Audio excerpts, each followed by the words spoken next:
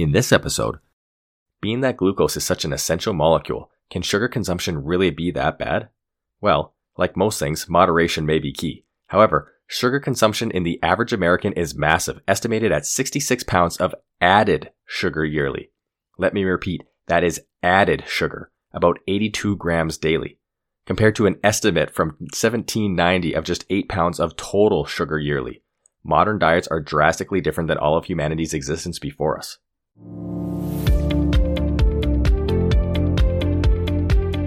Learn to perform. Practical lessons so that you can immediately learn to optimize your health, happiness, and performance.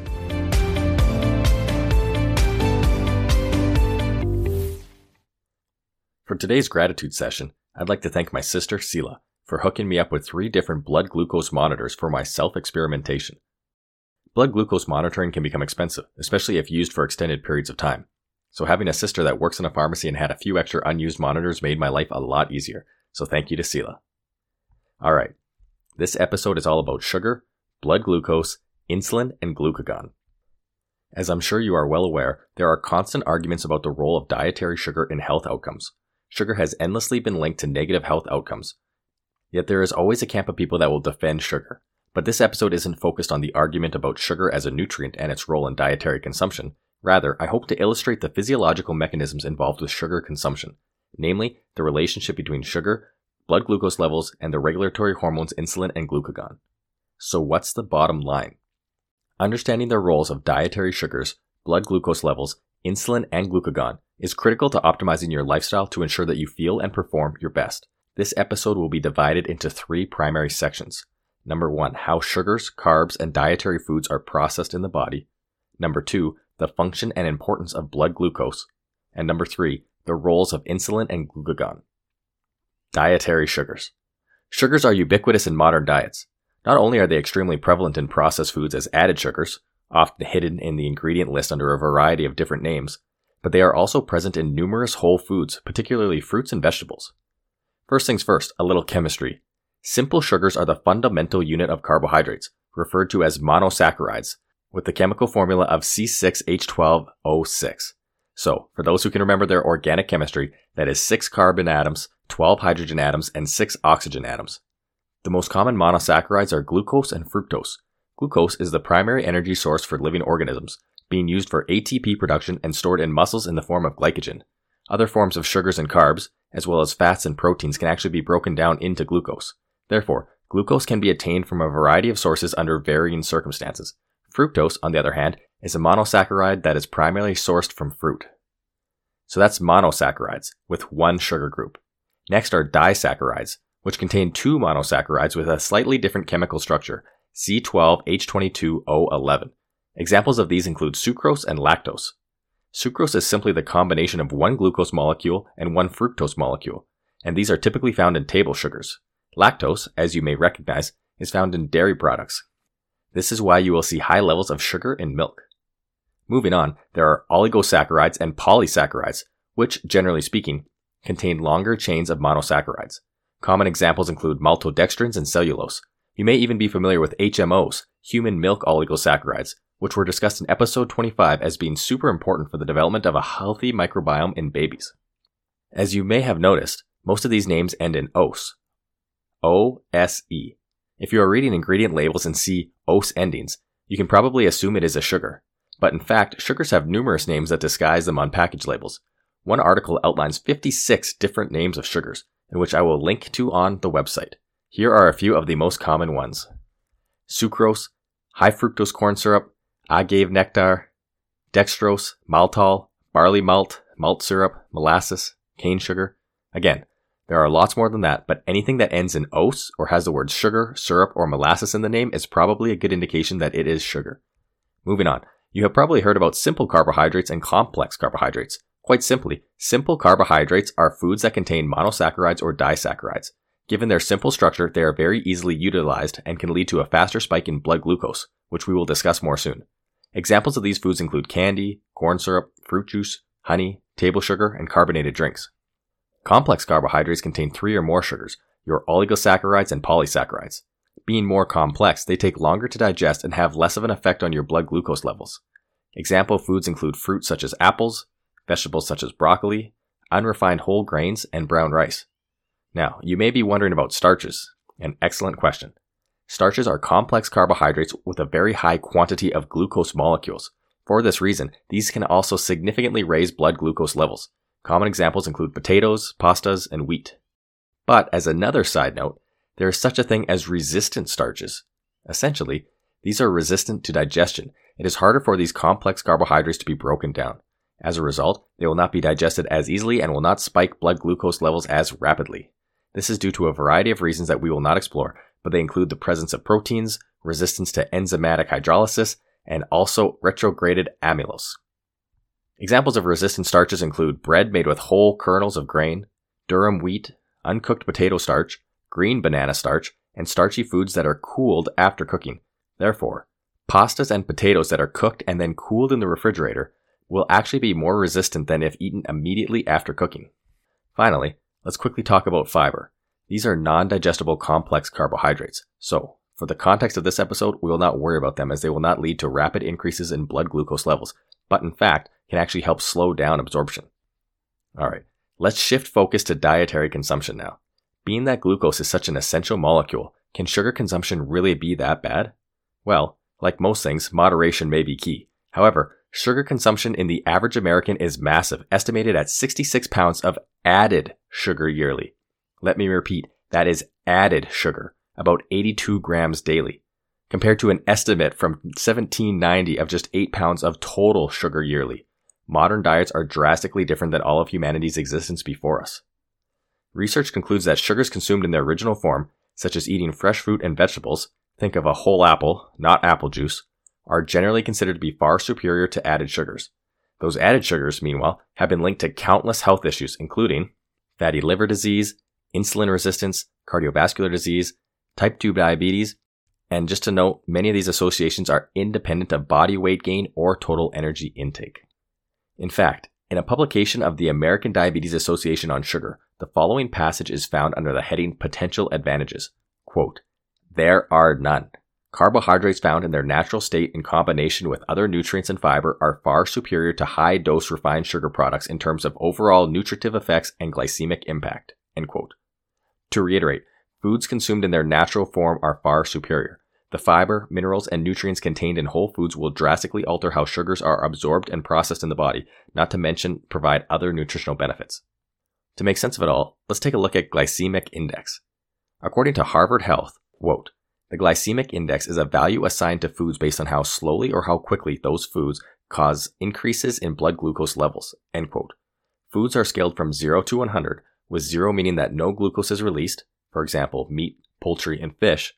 Meanwhile, 100 is the equivalent absorption of consuming pure glucose. Generally, a glycemic index score of less than 55 is considered low, and optimal for blood sugar management as glucose will be absorbed slowly. 56 to 69 is considered medium, foods that should be consumed in moderation, and 70 or higher are foods that should be avoided, within reason, due to their tendencies to spike blood glucose rapidly. I will include a chart on the website, but you can easily Google glycemic index chart or look for any specific food to learn for yourself. Here are some common examples. Under the headings of grains and starches, spaghetti, 42, sweet potatoes, 61, baked potatoes, 85, and how about this, white bread and white bagels at 100 and 103.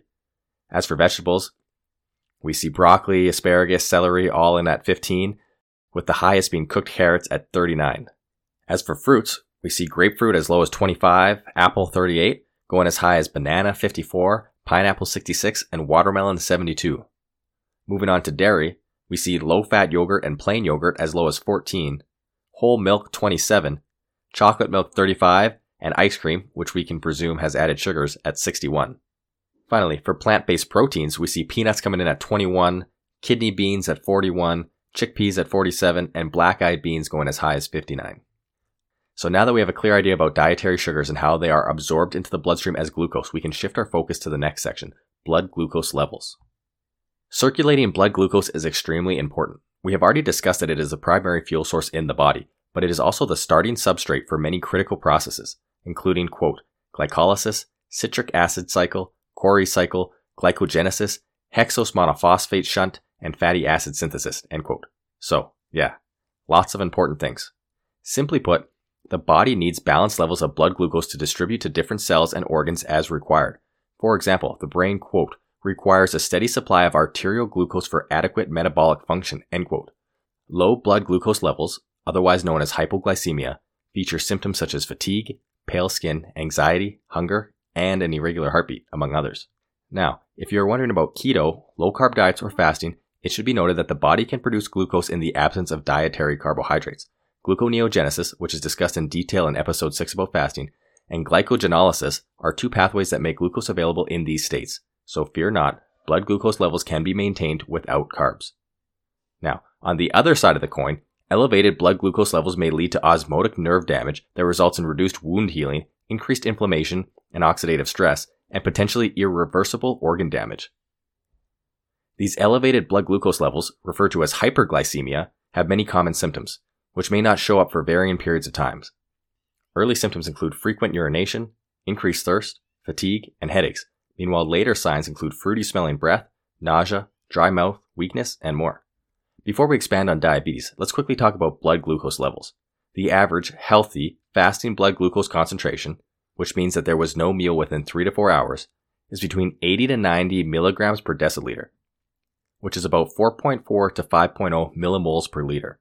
Meanwhile, after eating, this may rise to 120 to 140 milligrams per deciliter, or 6 to 7.8 millimoles per liter. After eating, this usually returns to its baseline within 2 hours. According to diabetes.co, there are some ranges used to identify prediabetes and diabetes. Specifically, a fasting blood glucose level ranging between 5.5 to 6.9 millimoles per liter, or 100 to 125 milligrams per deciliter, is considered indication of prediabetes. Likewise, having a 2-hour postprandial blood glucose levels ranging from 7.8 to 11.0 millimoles per liter, or 140 to 199 milligrams per deciliter, is also an indication for prediabetes. Now, the typical ranges for those who are diabetic in fasted states is 7.0 millimoles per liter or more, which is also the equivalent of 126 milligrams per deciliter or more, and that's in a fasted state, or postprandial 2 hours after eating, 11.1 millimoles per liter or more, which is the equivalent of 200 milligrams per deciliter or more. A quick note on the differences between type 1 and type 2 diabetes. Type 1 is the result of an autoimmune pathology, in which the immune system attacks beta cells in the pancreas, thereby resulting in a loss of insulin secretion. As we will learn, without insulin, the body cannot distribute blood glucose into cells, thus requiring insulin injections to account for their deficiency. Type 1 is typically experienced in younger patients and accounts for approximately 5% of cases. Type 2, meanwhile, is typically associated with weight gain, obesity, insulin resistance, and progressive metabolic dysregulation. Over time, the body becomes resistant to insulin. The mechanisms of the hormone are not as effective. This means that more insulin is required to promote cells to take up glucose. As a result, cells are starved of energy despite having high levels in blood plasma. Since excessive sugar intake, particularly added sugars, is correlated with the onset of type 2 diabetes, this is more reason to be very conscientious of dietary sugar consumption. Diabetes is, after all, the 7th leading cause of death in the US, according to the CDC. Now that we've gone over diabetes and blood glucose levels, let's talk about insulin and glucagon. As a broad overview, insulin is an anabolic hormone that plays an important role in key metabolic processes, including gluconeogenesis, glycolysis, glycogenesis, glycogenolysis, lipogenesis, and lipolysis.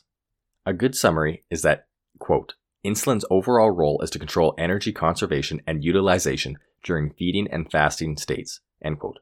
Pretty important stuff. When we consume carbohydrates, blood sugar levels will increase. In response, the pancreas secretes insulin to signal the cells of the body to absorb the blood glucose for energy or storage. So yes, if not required for immediate energy use or to replenish glycogen in the muscles or liver, sugars can be stored as fat. Interestingly, insulin receptors have been observed to decrease in obesity and increase in starvation. This becomes important when talking about insulin sensitivity and resistance. But first, glucagon is another hormone produced by the pancreas. In the case of low blood glucose levels, glucagon stimulates the liver to release stored glucose via gluconeogenesis and glycogenolysis, occurring in the liver and muscles. In essence, insulin helps to lower blood glucose levels by removing glucose from the blood, and glucagon helps to raise blood glucose levels by releasing stored glucose into the blood. So now, a quick explanation on insulin sensitivity and insulin resistance. Insulin sensitivity is healthy. You want to be insulin sensitive. This means your body is highly responsive to changing blood glucose levels and able to produce and secrete insulin when blood glucose levels rise, particularly after eating carb-rich meals. Insulin resistance, on the other hand, is associated with type 2 diabetes. In this case, insulin does not respond to rising blood sugar levels effectively. Since insulin is limited or insufficient, not enough glucose is removed from the blood and absorbed into cells. Recall that type 1 diabetics cannot produce insulin, so this is why they will have to regularly inject insulin. Without injections, their bodies are unable to absorb blood glucose into the cells. Type 2 diabetes, meanwhile, is largely treated with lifestyle interventions, including weight loss, exercise, blood sugar monitoring, and dietary interventions. With a healthier lifestyle, insulin sensitivity may improve. Alright, at this point, I would like to quickly talk about some of my own self-experimentation. I wanted to observe my own blood glucose levels given their importance for health and longevity. Fortunately, I was able to get my hands on a continuous glucose monitor and 2 regular monitors that require blood from a finger prick. After just over a week of evaluating my own blood glucose levels, here are my observations. First, I must note that there is definitely an element of uncertainty with these testing devices. My continuous monitor was an older model and may have up to 20% uncertainty. The other 2 monitors, being finger pricks, are only capable of showing point-in-time measurements. Constant testing is expensive and undesirable, so there are limitations to my readings. My continuous monitor usually read lower than the others, so again, there is some added uncertainty. For example, on 3 different occasions, I measured with all 3 devices at the exact same time to try and get some degree of calibration, and these were the results. First, after 13 hours of fasting and post-workout, I observed on my continuous monitor the Freestyle Libre 4.0 millimoles per liter. On the One Touch device, 5.1 millimoles per liter, and the Contour Next One device, 5.1 millimoles per liter. Another time, 2 hours post-meal on the same day, my continuous monitor, the Freestyle Libre, observed 4.1 millimoles per liter. One Touch was 4.7 millimoles per liter, and Contour Next One was 4.4 millimoles per liter. So a little bit closer that time, but again, the continuous monitor was still a little bit lower than the other ones. On another day, 14 hours fasted and again post-workout, the continuous monitor was 4.9 millimoles per liter, One Touch was 5.2 millimoles per liter, and the Contour Next One was 5.3 millimoles per liter. So again, they're reasonably in the same ballpark, and they're all showing similar ranges on the low end of the healthy range for blood glucose levels. However, there is a little bit of uncertainty there, and the continuous monitor did appear to read lower than the other 2 monitors. And if you're interested in seeing these, I will include some pictures of the monitors that were used as well as the readings from these 3 different times on the website. So feel free to check them out if you're curious to get a little bit more information about what this looks like. Next, I was surprised at how little variance I observed. The difference between fasted states, including up to 14 plus hours, and immediately following carb-heavy meals was rather minimal. Of course, that indicates a good insulin response, so that is encouraging. My typical levels range between 3.6 to 5.5 millimoles per liter, or about 65 to 100 milligrams per deciliter, which is within the optimal ranges. Of course, fasted states were lower than postprandial states.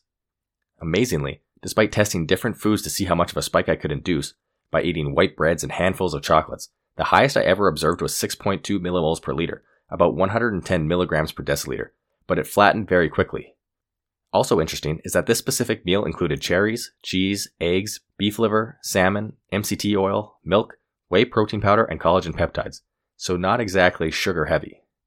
I also noticed small spikes during high intensity exercise, which was always done in a fasted state, and typically about 12 hours plus fasted, followed by an hour-long workout at moderate to high intensity. Intuitively, this makes sense because exercise elicits the release of glucose from the liver to fuel muscles. Meanwhile, hormonal responses such as cortisol spikes may also play a role. Given this experiment, I feel more assured that I have optimal blood glucose levels for hormonal and cognitive performance, as well as general health and longevity. So what can you do? First, I must disclaim that I'm not a doctor and this is not medical advice. You are advised to seek out professional medical advice for any concerns, questions, or testing strategies. To summarize the mechanisms discussed, dietary carbohydrate intake impacts blood glucose levels. As sugar is absorbed, blood glucose levels will rise. On the other end, insulin removes glucose from the blood by distributing it throughout the body. If blood glucose levels are too low, glucagon will promote the release of stored glucose into the blood. Together, these keep blood glucose in balance for optimal levels. As for recommendations, I do think this is a valuable practice for everyone to monitor their blood glucose levels, even if just a few sample tests. Whether you believe you are at risk for diabetes or not, Blood glucose levels and insulin sensitivity are very important, and the ability to observe pre-diabetic levels early can be very valuable in preventing type 2 diabetes. If you are interested in self-testing, it can easily be done, although it can be expensive in some cases. Continuous monitors can often be over $100 and may be good for up to 2 weeks. Most blood glucose monitors, which use testing strips and finger pricks, cost $40 to $50 and usually include 10 strips. Additional testing strips are generally between 50 cents and $2 each, so they can be expensive over time. You can find these devices in any pharmacy or online, such as Amazon. I would recommend talking to a physician or pharmacist for advice. But without monitoring, everyone should pay attention to any possible symptoms. If you have had underlying symptoms that are generally unexplained, maybe it is worth considering if blood glucose levels are a factor. Secondly, I recommend that everyone takes time to evaluate their diet and be cognizant of sugar consumption, particularly added sugars and foods with a high glycemic index. Merely educating yourself on the potential impact of dietary choices is a very powerful practice.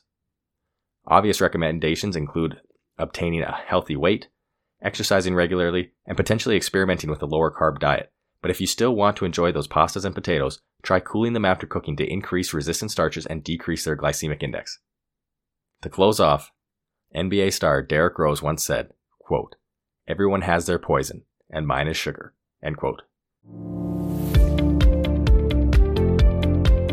To discover more, this episode with all citations is available on the website, and you can also contact me on social media with any questions or comments. If you found this episode useful, or think that it may help someone else, I encourage you to pass it along. Thank you all for joining me on this journey to lifelong health, happiness, and higher performance. And remember, always be grateful, love yourself, and serve others.